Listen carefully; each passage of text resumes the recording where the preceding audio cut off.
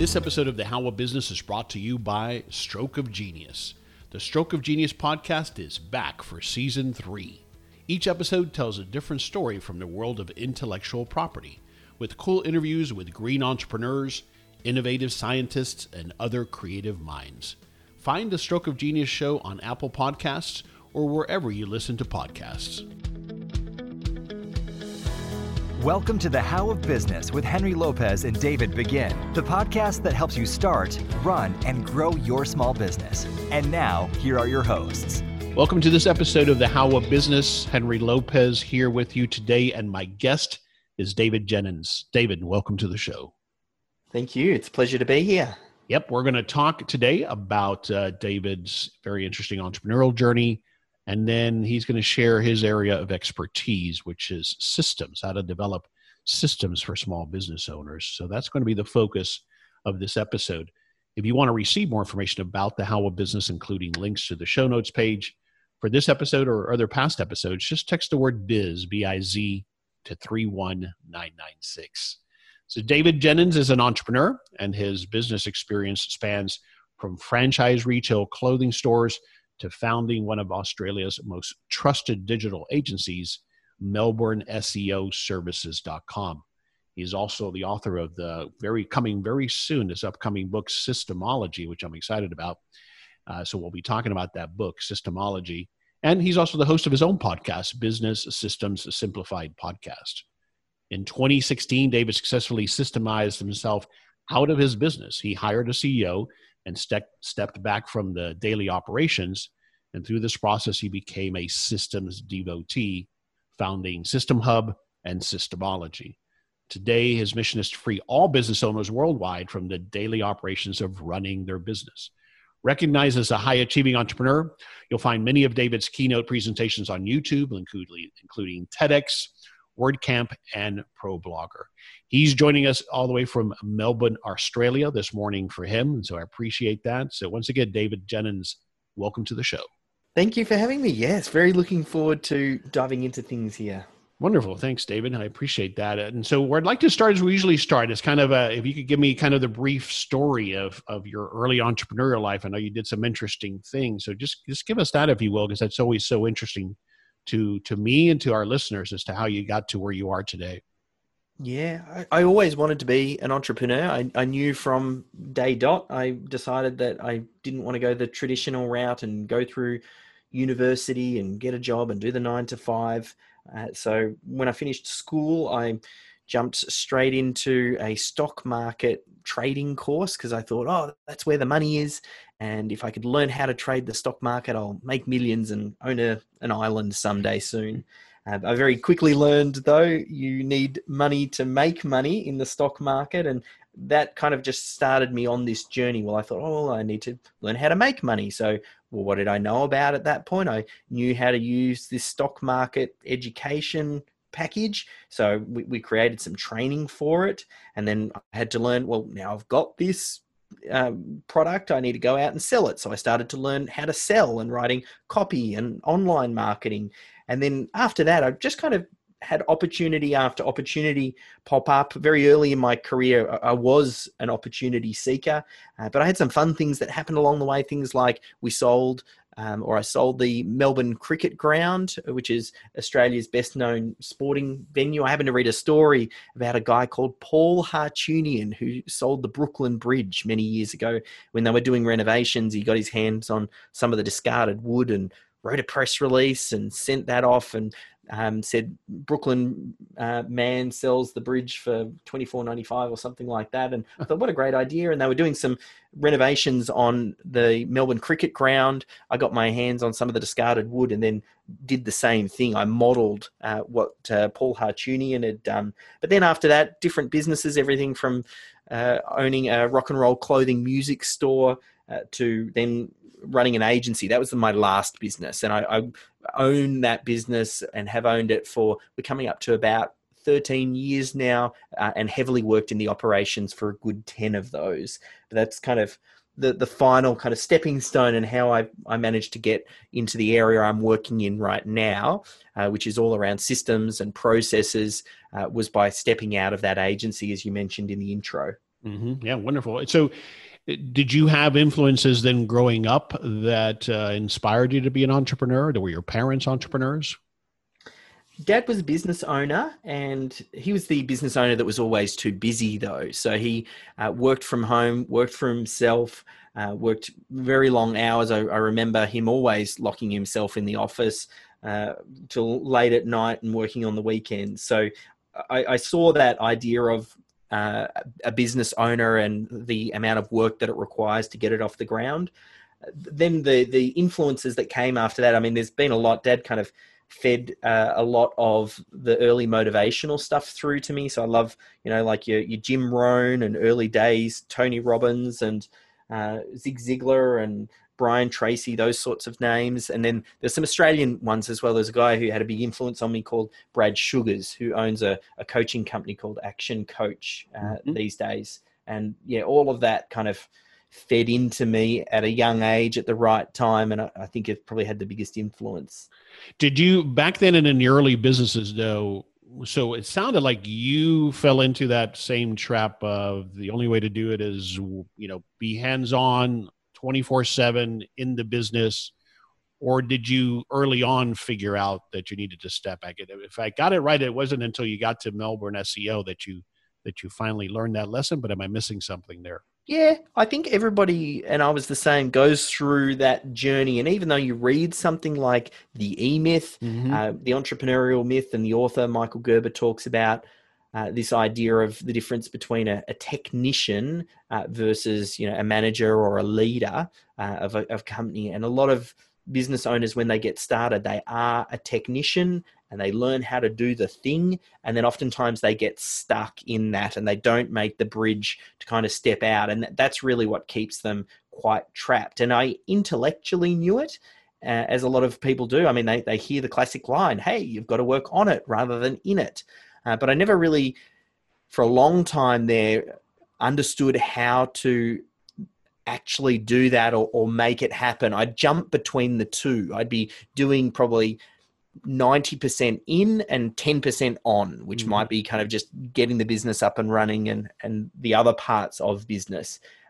It took me a while, particularly with the agency, and the agency was a funny one because I had taken one of our earlier businesses, the rock and roll clothing music store, through the business cycle from starting it, growing it, building up the team, opening up 3 different stores, doing a wholesale arm and importing a bunch of stuff from China. I kind of went through that phase and then got to the point where we actually even sold that business. So I'd taken that through the full cycle. But for the digital agency, I thought that was different for some reason. When I got stuck in that business, I thought, oh, yeah, that might have worked in my previous business, but the online landscape changes all the time and things are updating. How can I systemize and create process for something that as soon as I write a system or a process, it's going to get outdated? Right. And I had all of this extra baggage thinking, I'm working with creatives. So even if I get systems and processes in place, they're not going to want to follow those systems. And I thought I'd need to create a whole bunch of systems, and it just became overwhelmed. And it's weird. I just had this baggage that made me think I couldn't do it for the better part of 10 years until I kind of had that defining moment where I thought, no, hang on, maybe all of these preconceptions I've got are wrong, and maybe it is possible. Did something lead to that? Obviously 10 years of it, but was there a breaking point, or had you just had enough, or what was it that said, you know what, we're going to figure this out?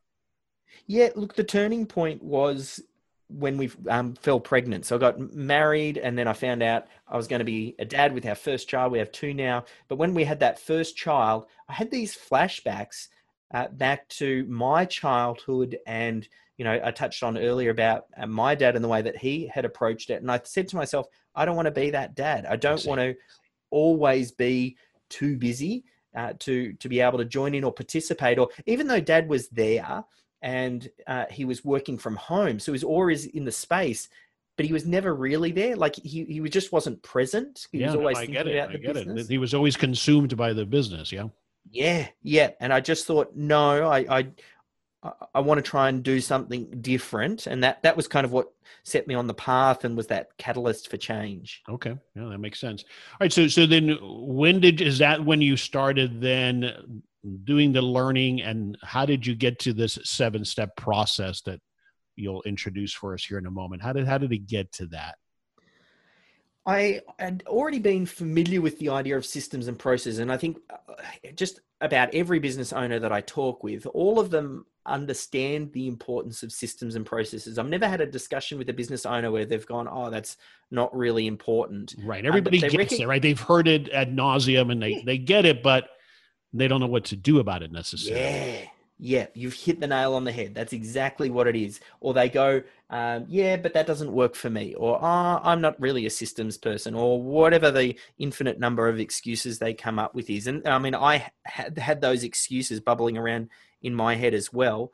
But I knew I had a couple of experiences previously that really shaped the way that I thought about systems. One was when I did the stock market education stuff. The first business that I got involved in, we looked at defining and creating what are called trading systems. And a trading system was just a way to predefine the way that you would trade the stock market, thinking about when you buy, when you sell, how many shares you buy, and you would pre-write all of this stuff up front and make the decisions early before you put your money into the market. Because once the money goes in the market, then you become emotional and then your judgments get clouded and then you make poor decisions. So I already had this programming early on that systems and processes were a great way to do the thinking early and then make sure that you stick to the course and got consistent outcomes because you were following a process consistently.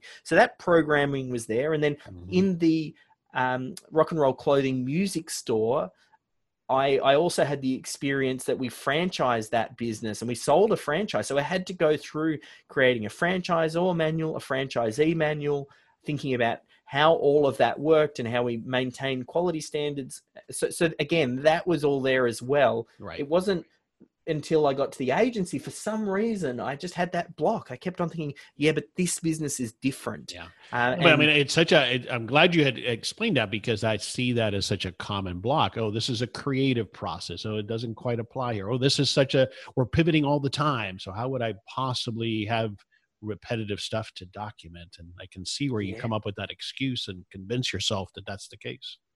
Yeah. And it was kind of not until I kind of sat down, had that defining moment, looked at the business, and within that business, I recognized I had a sub brand. So the digital agency is called Melbourne SEO Services, and we'd created, because we had quite frequent requests to help people create content. So we created a video production part of the business, Melbourne Video Production, and I couldn't operate a camera. Like, I'm not a video guy. So from the get-go with that business, we built it without me being able to be the technician. I see. And that was a very creative business. It was a business that when you're thinking about video production, there's so many things to think about in pre-production, production, and post-production. And I didn't know any of that. But it meant that I built it right from the get-go, working without me. And that's really the biggest secret when you need to start thinking about systemizing. It's just always hard to think about it when you've built up the business and you have been the technician. It makes it very hard to disconnect. But I knew it was possible because that was a creative business and I managed to do it. And I had some of these back experiences. So I just needed to think about, well, how do I re-engineer the other parts of the business with a real focus to remove me? Mm-hmm. So did this 7-step process kind of come from that thinking of, all right, if I put a system to the creation of systems, I think these are the 7 components of it, and then you kind of flesh that out, I suspect? Yeah, so I always felt when I read a lot of these books that they get me all excited, Right. Traction, E-Myth, Scaling Up. There's a lot of Built to Sell. There's a lot of books that sell the idea of systems and processes, but I always felt that nothing really showed me well, how do I do it? Yeah. Where do I start? What are the first systems I capture? How do I get the business owner out of the process and get the team more involved in the process? All those sorts of things. And I went through and ground it out when we did Melbourne SEO services, and then I kind of got the outcome. And then I tried to look back after that fact, like any good entrepreneur, when you create a little bit of space, you come up with another great idea. So I'd stepped out of the operations of Melbourne SEO and hired a CEO who runs it. She runs that business. And then that enabled me to think of, okay, well, what am I going to do next? And then that's where this idea of System Hub and SYSTEMology came from. And then I tried to deconstruct, well, what had I done to remove myself? And then I took a group of colleagues who saw me do what I just did, and I took them through a process over, it was a 6-month process where I was meeting with them on Zoom, and we went through the process, and I just kept on chiseling and refining. And then we started bringing on some clients, and then I realized, this step needs to go before that step. And, okay, no, this needs to cover this area. And it wasn't like I was sitting in the shower or, sitting on the toilet or having a shower, and then I had this brainwave of, here are the 7 steps. No, that's right. Got passed down on a stone tablet or something. I really needed to perfect this over time to kind of get it to where it is today. Got it. All right. So the book SYSTEMology is going to take me through this and teach me to some extent how to go through these 7 steps, right? Bang on. Yeah. So it fills that hole that I feel still exists. And this is what the book is solving, is, okay, I understand I have to systemize. Now, what is the system for systemizing your business? Yeah. So let's walk through that at a high level, and then we'll have some questions as we go through it. The first step is to define. And I think here, if I was following correctly as I was doing the research, it's about this, because this is the thing that, as you pointed out, paralyzes us as small business owners is, okay, I know I have to do this, but oh my gosh, this is a daunting task. Yeah. So explain what we're doing there in that first step. Yeah, that's exactly right. One of the big misconceptions and myths is that you're going to need to create hundreds of systems to systemize your business. And the truth is, it's the classic 80-20. You just have to identify the 20% that give you the 80% of the result. And there really is between probably about 10 to 15 mission critical systems required for generating money inside your business. Okay. So is that one of the qualifiers? It's got to be, is that how I determine mission critical? Is that part of how I determine what falls into that 10 to 15? Exactly right. You get very clear on the target audience and one core central product or service that you're selling. Start off with that, just so you go, right, all of the questions that I'm going to ask will relate back to serving that target audience and the way that I deliver that particular product. And then it's about thinking, how do you get customers? How do you answer the inquiry when it comes in? How do you sell them? How do you onboard them? How do you deliver your product and service? And how do you get them to come back? That flow is what we call the critical client flow. And if you just start focusing in that space, you're focusing on areas that are going to have an impact to your bottom line, and oftentimes are very, particularly for micro and solo, business owners when they're getting started, are things that they're heavily involved in. And if you can get it to a point where that happens without the business owner, that's when you start to create this machine that can work without you. And I think you start to uncover that regardless of whether it is a creative endeavor or not, these things are done fairly the same way every time. Yeah, and there are certain things that are easier to systemize than others. And sometimes for the really creative stuff, you're just creating the boundaries or the perimeter for your creatives to operate within. I mean, the way that you run ads, the way that you're invoicing people, the way that you're setting up a project, the way that you email regular updates to your clients as to status of their work, all of that stuff can be really well systemized. So focus on systemizing that part first, but maybe the creative part, it's just about setting more of the guide rails. Yeah. All right. Step 2 is to assign. And if I understood it correctly, that's the other big thing is I think I, as the owner, have to do all of this. I've identified them. Great. That narrows it down. But now I have to go write all these procedures and systems and do it all myself. Yeah, and that myth stops people from moving forward because they think, well, I need to do it, and I'm a business owner, and I think systems and processes, I know that they're important, but they're never urgent, so you never get around to doing it. So if it lands on the business owner's shoulders, you just got to recognize that it's not going to get done. So there is some, depending on if you're working with contractors or part-timers, or if you've got a couple of full-time employees, a lot of those team members are going to know how to do things, and they don't necessarily have to do it to, they might not do it as well as you're going to do it, but you can use that as a way to extract what they know, and that just becomes version 1. And then you keep leveling up these systems and processes. It's an iterative process. It's not, you don't have to nail it the first time. So yeah, you try and identify where in your business the knowledge already exists. And as many times as possible, you want to get the business owner out of that. Mm-hmm. Yeah. Two great takeaways there for me, David, because the concept of, and I always try to apply this is just version 1 or version, 0.1. I think that takes a lot of pressure off trying to create a masterpiece or a perfect definition of the system. That's just not realistic. The other thing, though, that I found, I'm sure you have as well, is that even though that person you delegate to may not, in your mind, get it the way you would get it, they're going to bring to it a different perspective that you don't have. And they may actually find a better way to do it. And you get that value, not to mention that it empowers those people, right?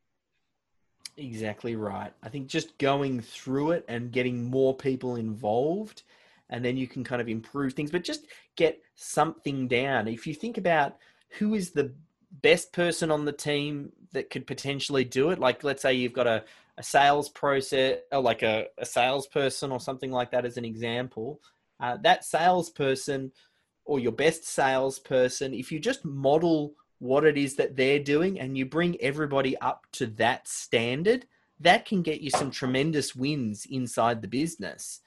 Just getting everybody to operate consistently. Even consistency is a win if it's an average system. Getting everybody at least doing average is better. That consistency enables you to then get a baseline and then get some metrics and think, well, how do we improve this process?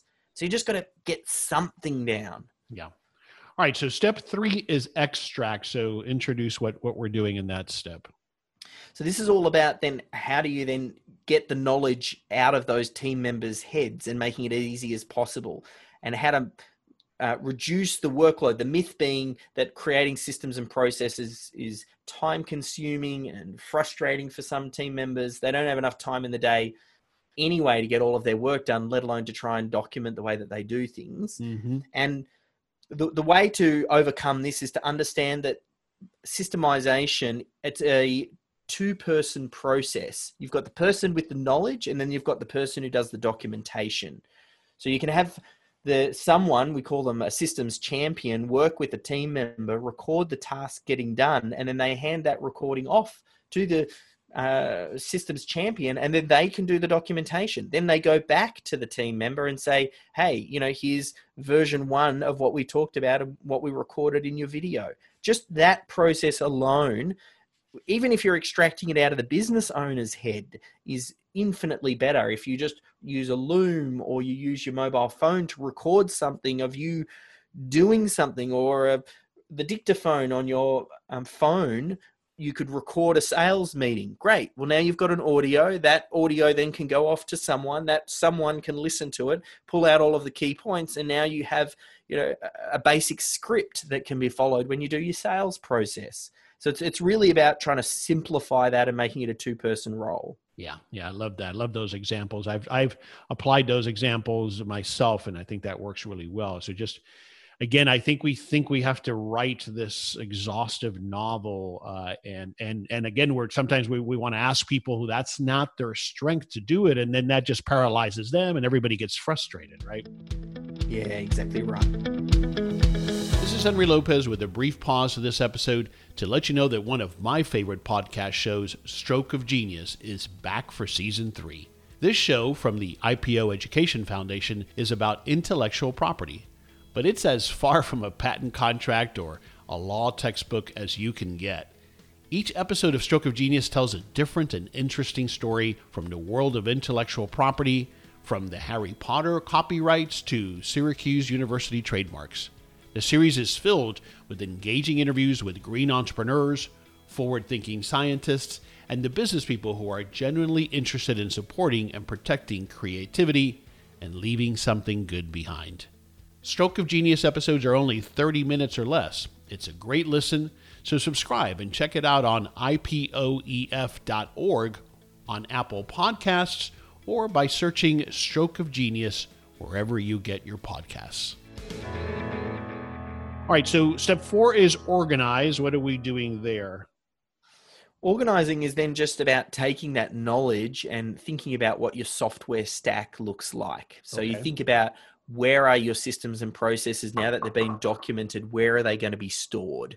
That's a key part. And then also, how does that work alongside some sort of project management thing? So if you're assigning a piece of work or a task to someone, you want a way to be able to go, this is due by a certain date, and move that accountability out of working from an email and working in some sort of project management platform. So it all has to do with the way that you organize it and keep things simple. That's probably the biggest takeaway, because complexity is the enemy of systems.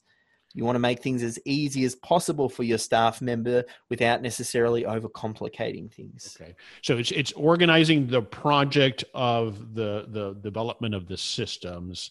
It's not also, though, what tool we're going to use to execute that system. That comes later?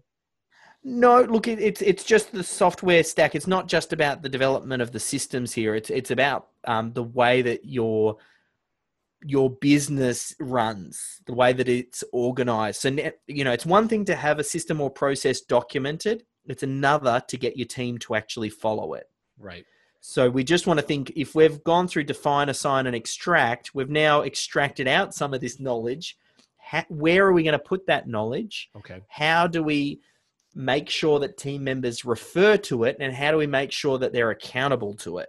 You just kind of want to do that thinking. And I hesitate to just say, this is the particular software solution, because it will depend on your industry, and there are a lot of different variables and the size of the team. But you want to go through the right thinking to make sure that you're working with a platform that meets those two criteria, making it easy for people to find when they're looking for it, and introduces some level of accountability. Right.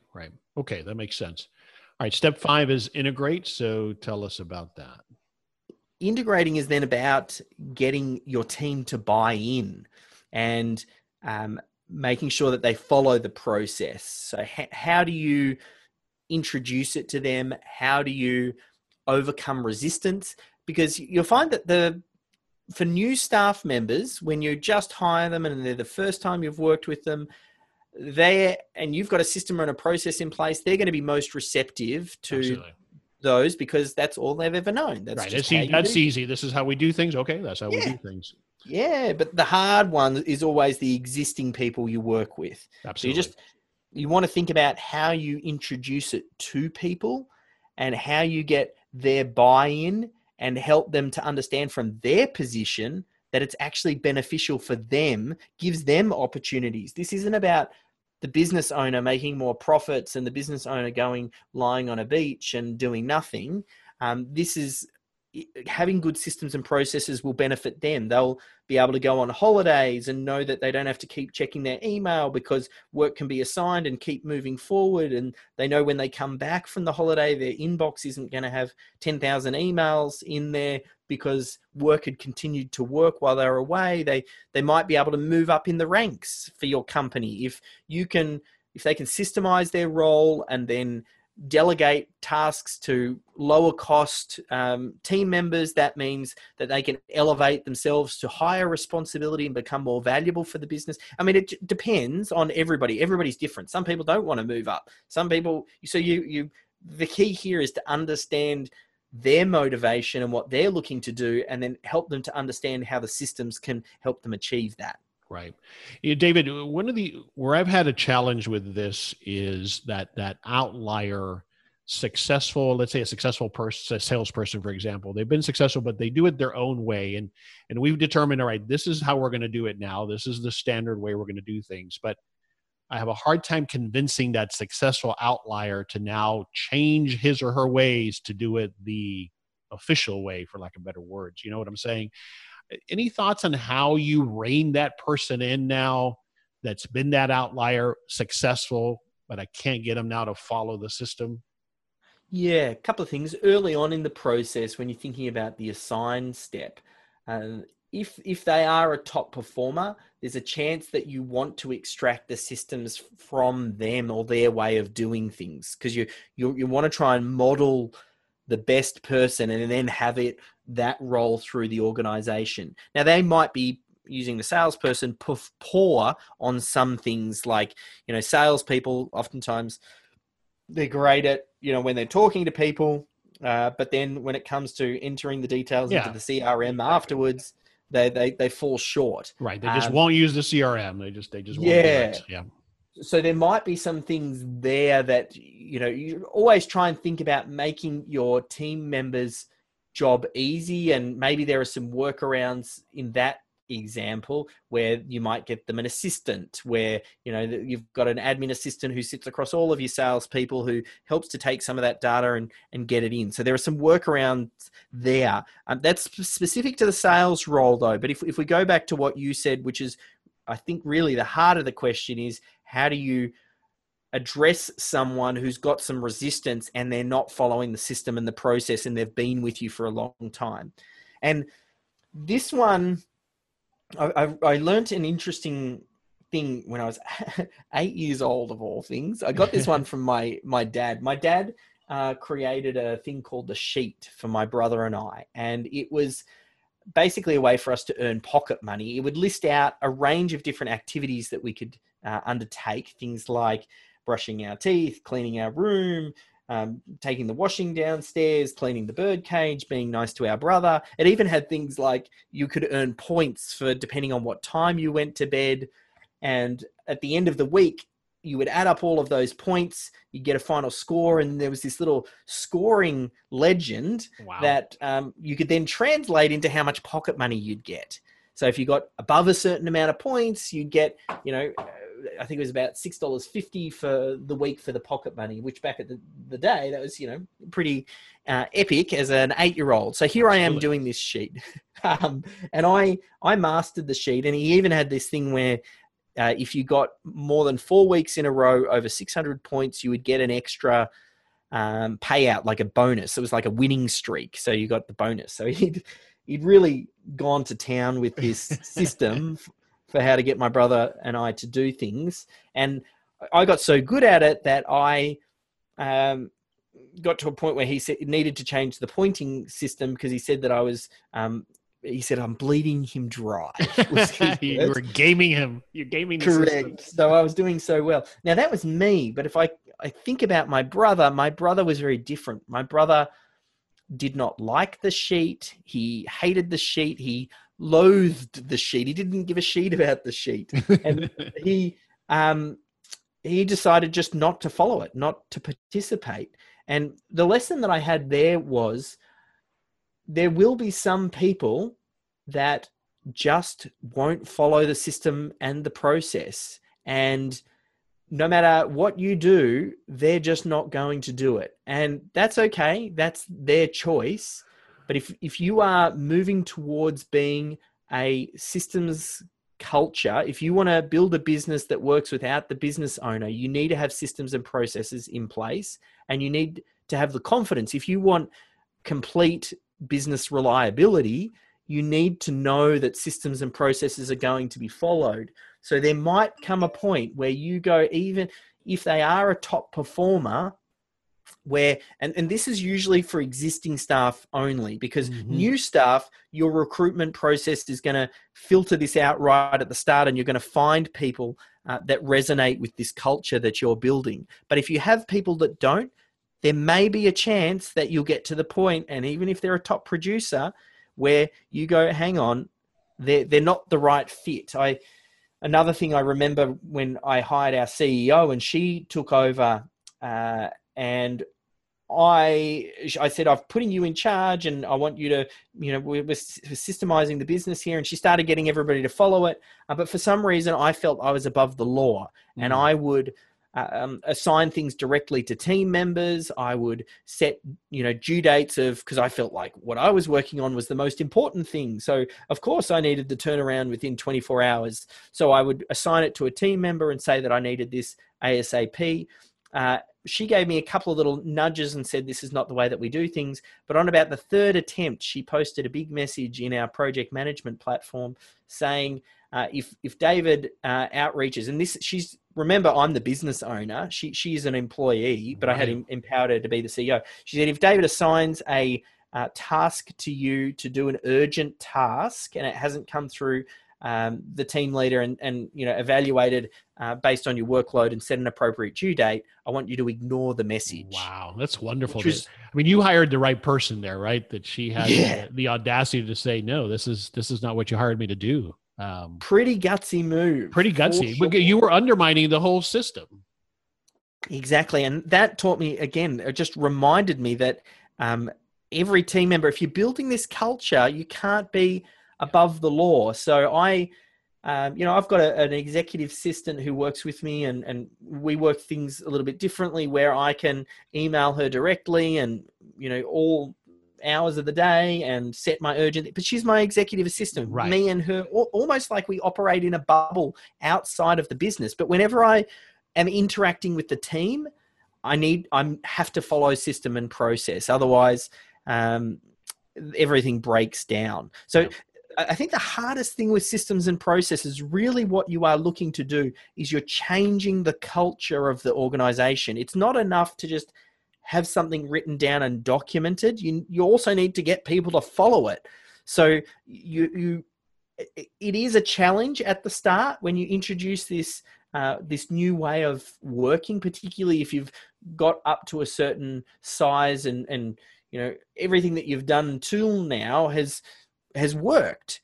But you need to start to systemize when you're finding you are the bottleneck, when you're that centerpiece, and you it's almost like you've hit this glass ceiling. The way to break through that glass ceiling is with systems and processes, but you're going to have to change the way that you do things. So it's the difference between as you start to evolve. It's okay when you're getting up and running and started. You do need to operate in this way and burn the candle at both ends, and the business owner's doing everything, and that's a rite of passage, but the risk is you don't want to get stuck there. Yeah. Great stuff. I agree. And a lot of times I think why this is so tough, David, is that a lot of times when we first start out, depending on the type of business, we might have a lot of what, people call rugged individualists, right? Kind of an entrepreneurial spirit. But if we're going to take that step to the next level and have these systems, you work with these people that are those outliers that fight it, you keep coaching them, but at some point they may have to go. If you really want to get there, they may have to go. They may no longer be, as you articulated, a fit for your organization. And I was a big softie as well. And it's hard. That's hard to do. Right? It's hard to do, especially if that individual was critical to your early success, right? Yeah. I think when Melissa came on board, that's one thing that I realized. I actually thought I was pretty good managing people, but it wasn't until I found a good people manager that I realized how bad I actually was. Yeah. Okay, let's keep going. So step 6 is to scale. So what are we doing? Scale then is thinking about what are the additional systems and processes you need outside of what we identified in the define stage. So the define was all about getting customers, selling them, onboarding and delivering, but you're going to need other systems when it comes to scaling. You need to think about your HR systems. How do you hire and onboard staff? You need to think about your finance systems. How are you invoicing and paying expenses and paying wages and things like that? And then you need to think about your management systems. How often are you meeting, and how are you setting the agenda of what it is that you're discussing? How are you choosing the direction that the business will head? But you need to identify all of those systems and then get to work on those. Okay. And then optimize, I think I understand what optimize is. That's that continuous process of improvement. Is that correct? Yeah, and a lot of people, this addresses one of those big myths that people have, that you need to systemize like McDonald's. I mean, McDonald's is the poster child for business systemization, and everybody talks about how great McDonald's is with their systems. So people think they need to systemize like McDonald's, but McDonald's has been doing it for 60 years. So they're trying to create systems like McDonald's would be like trying to compete against an Olympic athlete that has been training their whole life and working up to work, the event in the Olympics. And here you are, the couch potato, who's decided to enter the same event and go head to head. You've got to... Yeah, not to mention that this is where it breaks down when you're talking about something more creative, right? Yeah. So you really need to... Optimization for me comes last. Let's just get something down. And we kind of addressed that a little bit earlier, where we said, even if it's bad, just get something bad down and then you can improve. So, don't try and make it perfect out of the gate, because if you do that, you'll never get around to it. And you'll go, I can't do this. I can't systemize like McDonald's systemizes. Well, you don't need to. McDonald's didn't start that way either. 60 years ago, or whatever it is now, they didn't have the systems and the processes. They just got started. That's the real key. Yeah, that's great. All right. So this is what a lot of what the book Systemology focuses on, is these 7 steps: define, assign, extract, organize, integrate, scale, and optimize.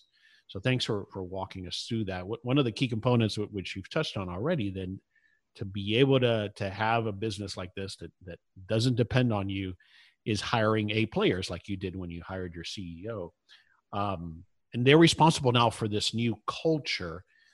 And you also mentioned the people person as a key component. What other things should I look for, or tips for finding those A players, not just my CEO, but A players that fit in to this new culture?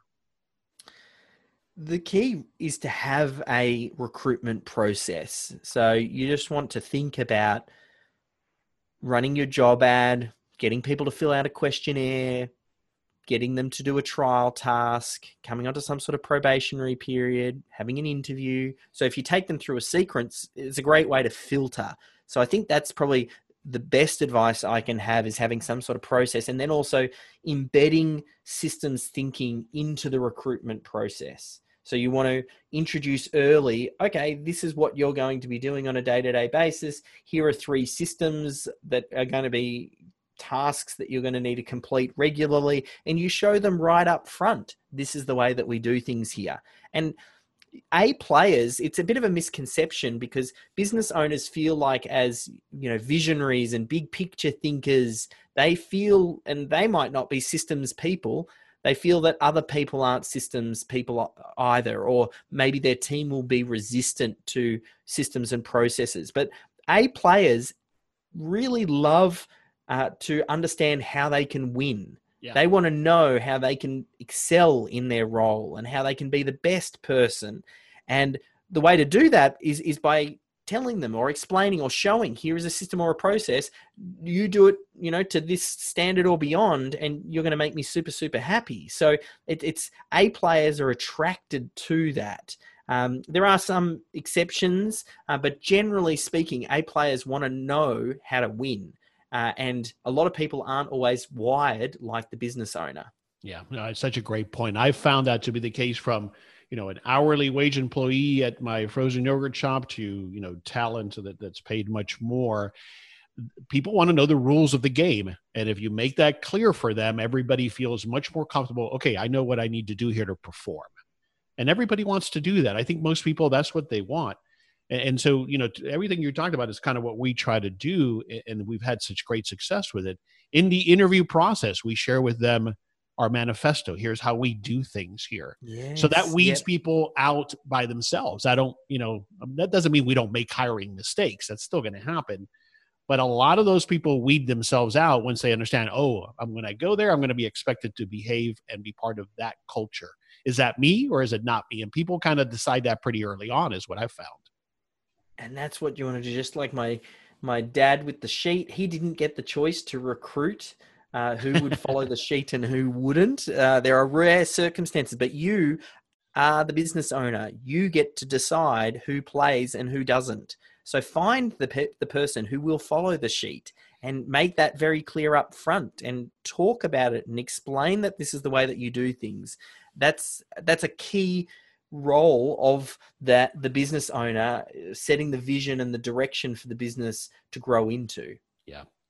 All right. I know obviously you're a student of Michael Gerber. You've had him on the show, which is fantastic. It's one of the early influence books, as it is for me. It's the most recommended book of everybody that I've interviewed across over 300 shows now.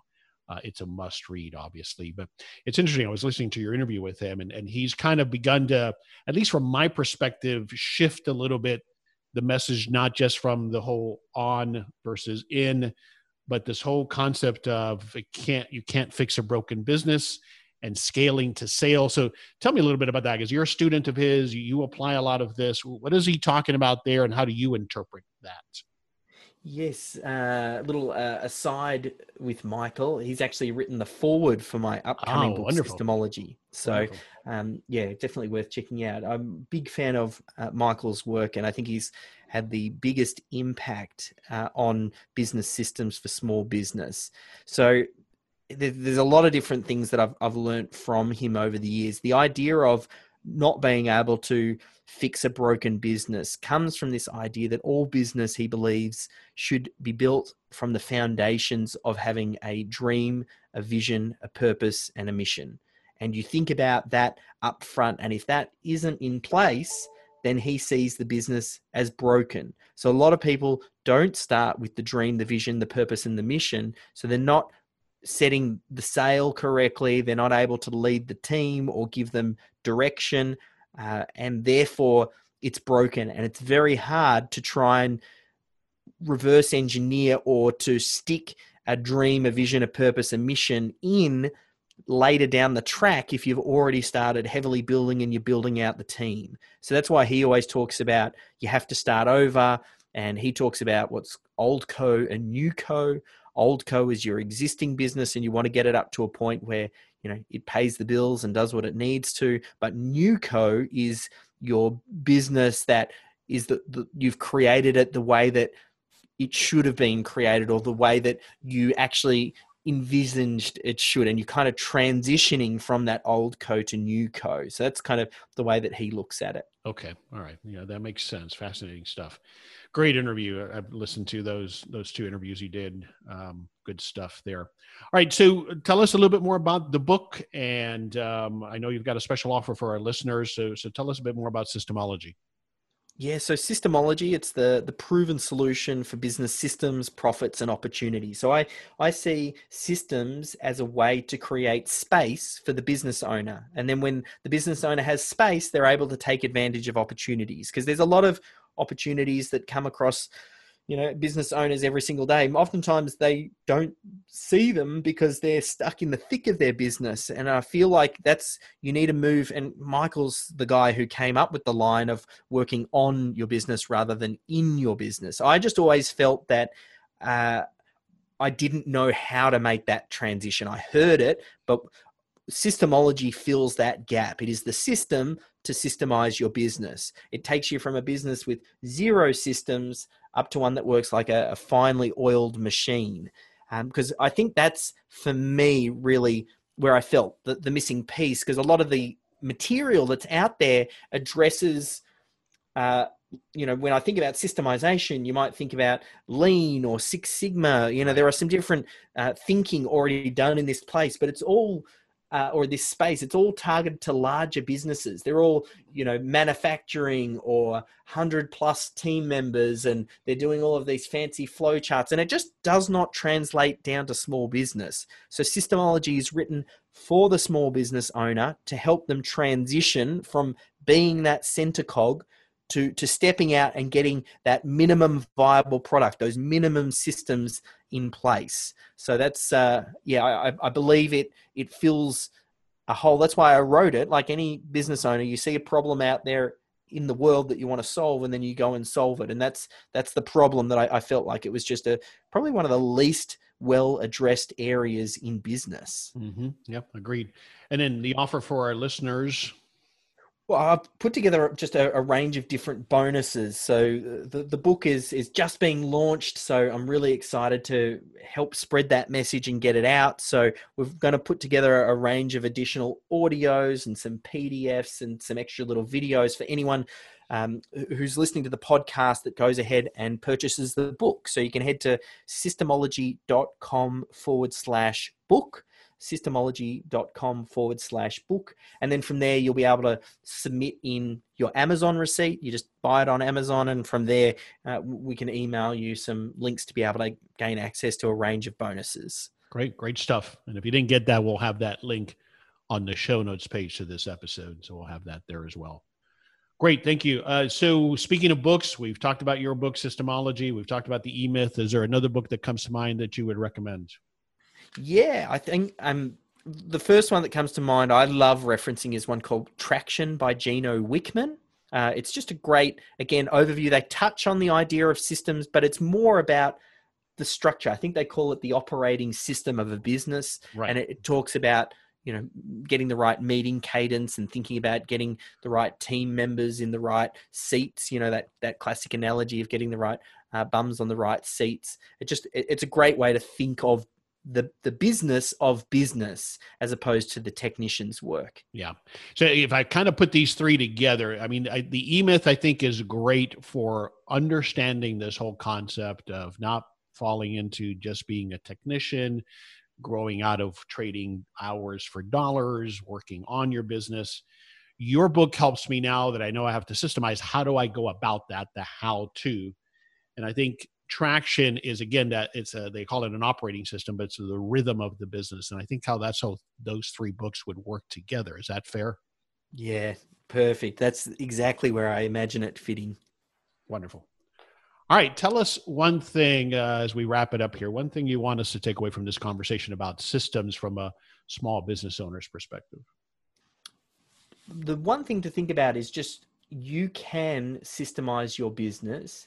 And I think you need to retest some of the assumptions you might have about systems and processes. Even if you think you're not a systems person, doesn't mean that you can't install this in. I am a visionary. I am a big picture thinker. I am the business owner. I don't get into the nuts and bolts of writing the systems and the processes, but I see and recognize that value. And then I find the right team members to engineer it into the business. So I think everybody needs to be thinking about how to systemize business, because that really is the only way to bridge through that gap where you can then move away from being person dependent and the business can start to work without you. Yeah. Well said. Well said. I think for me, one of the big takeaways from what we talked about is, again, that's this process that you've laid out helps me tackle what can seem insurmountable and paralyzes us. And also the excuses that we've all thrown out, we've touched on them. It's a creative process. I can't do it. It's always different. So this kind of breaks it down so that I can tackle this. And that's one of my takeaways from what we talked about. Where do you want us to go online again to find out more? Yeah, just head over to systemology.com/book and grab yourself a copy on Amazon, and we can send through those bonuses. And yeah, if you've got any questions or anything like that, there's all the contact details on the website. Wonderful. David, great conversation. Thanks for being with us early morning for you and for sharing your knowledge today. Pleasure. Thanks for having me. Absolutely. This is Henry Lopez, and thanks for listening to this episode of The How of Business. My guest today again was David Jenyns. We release new episodes every Monday morning, and you can find us on Apple Podcasts, Google Podcasts, Spotify, and at our website, thehowofbusiness.com. Or you can just text the word biz, B-I-Z, to 31996 to receive more information. Thanks for listening. And thanks to our show sponsor, Stroke of Genius, one of my favorite podcast shows about innovation and protecting intellectual property. Thank you for listening to The How of Business. For more information, links, and other resources, please visit thehowofbusiness.com.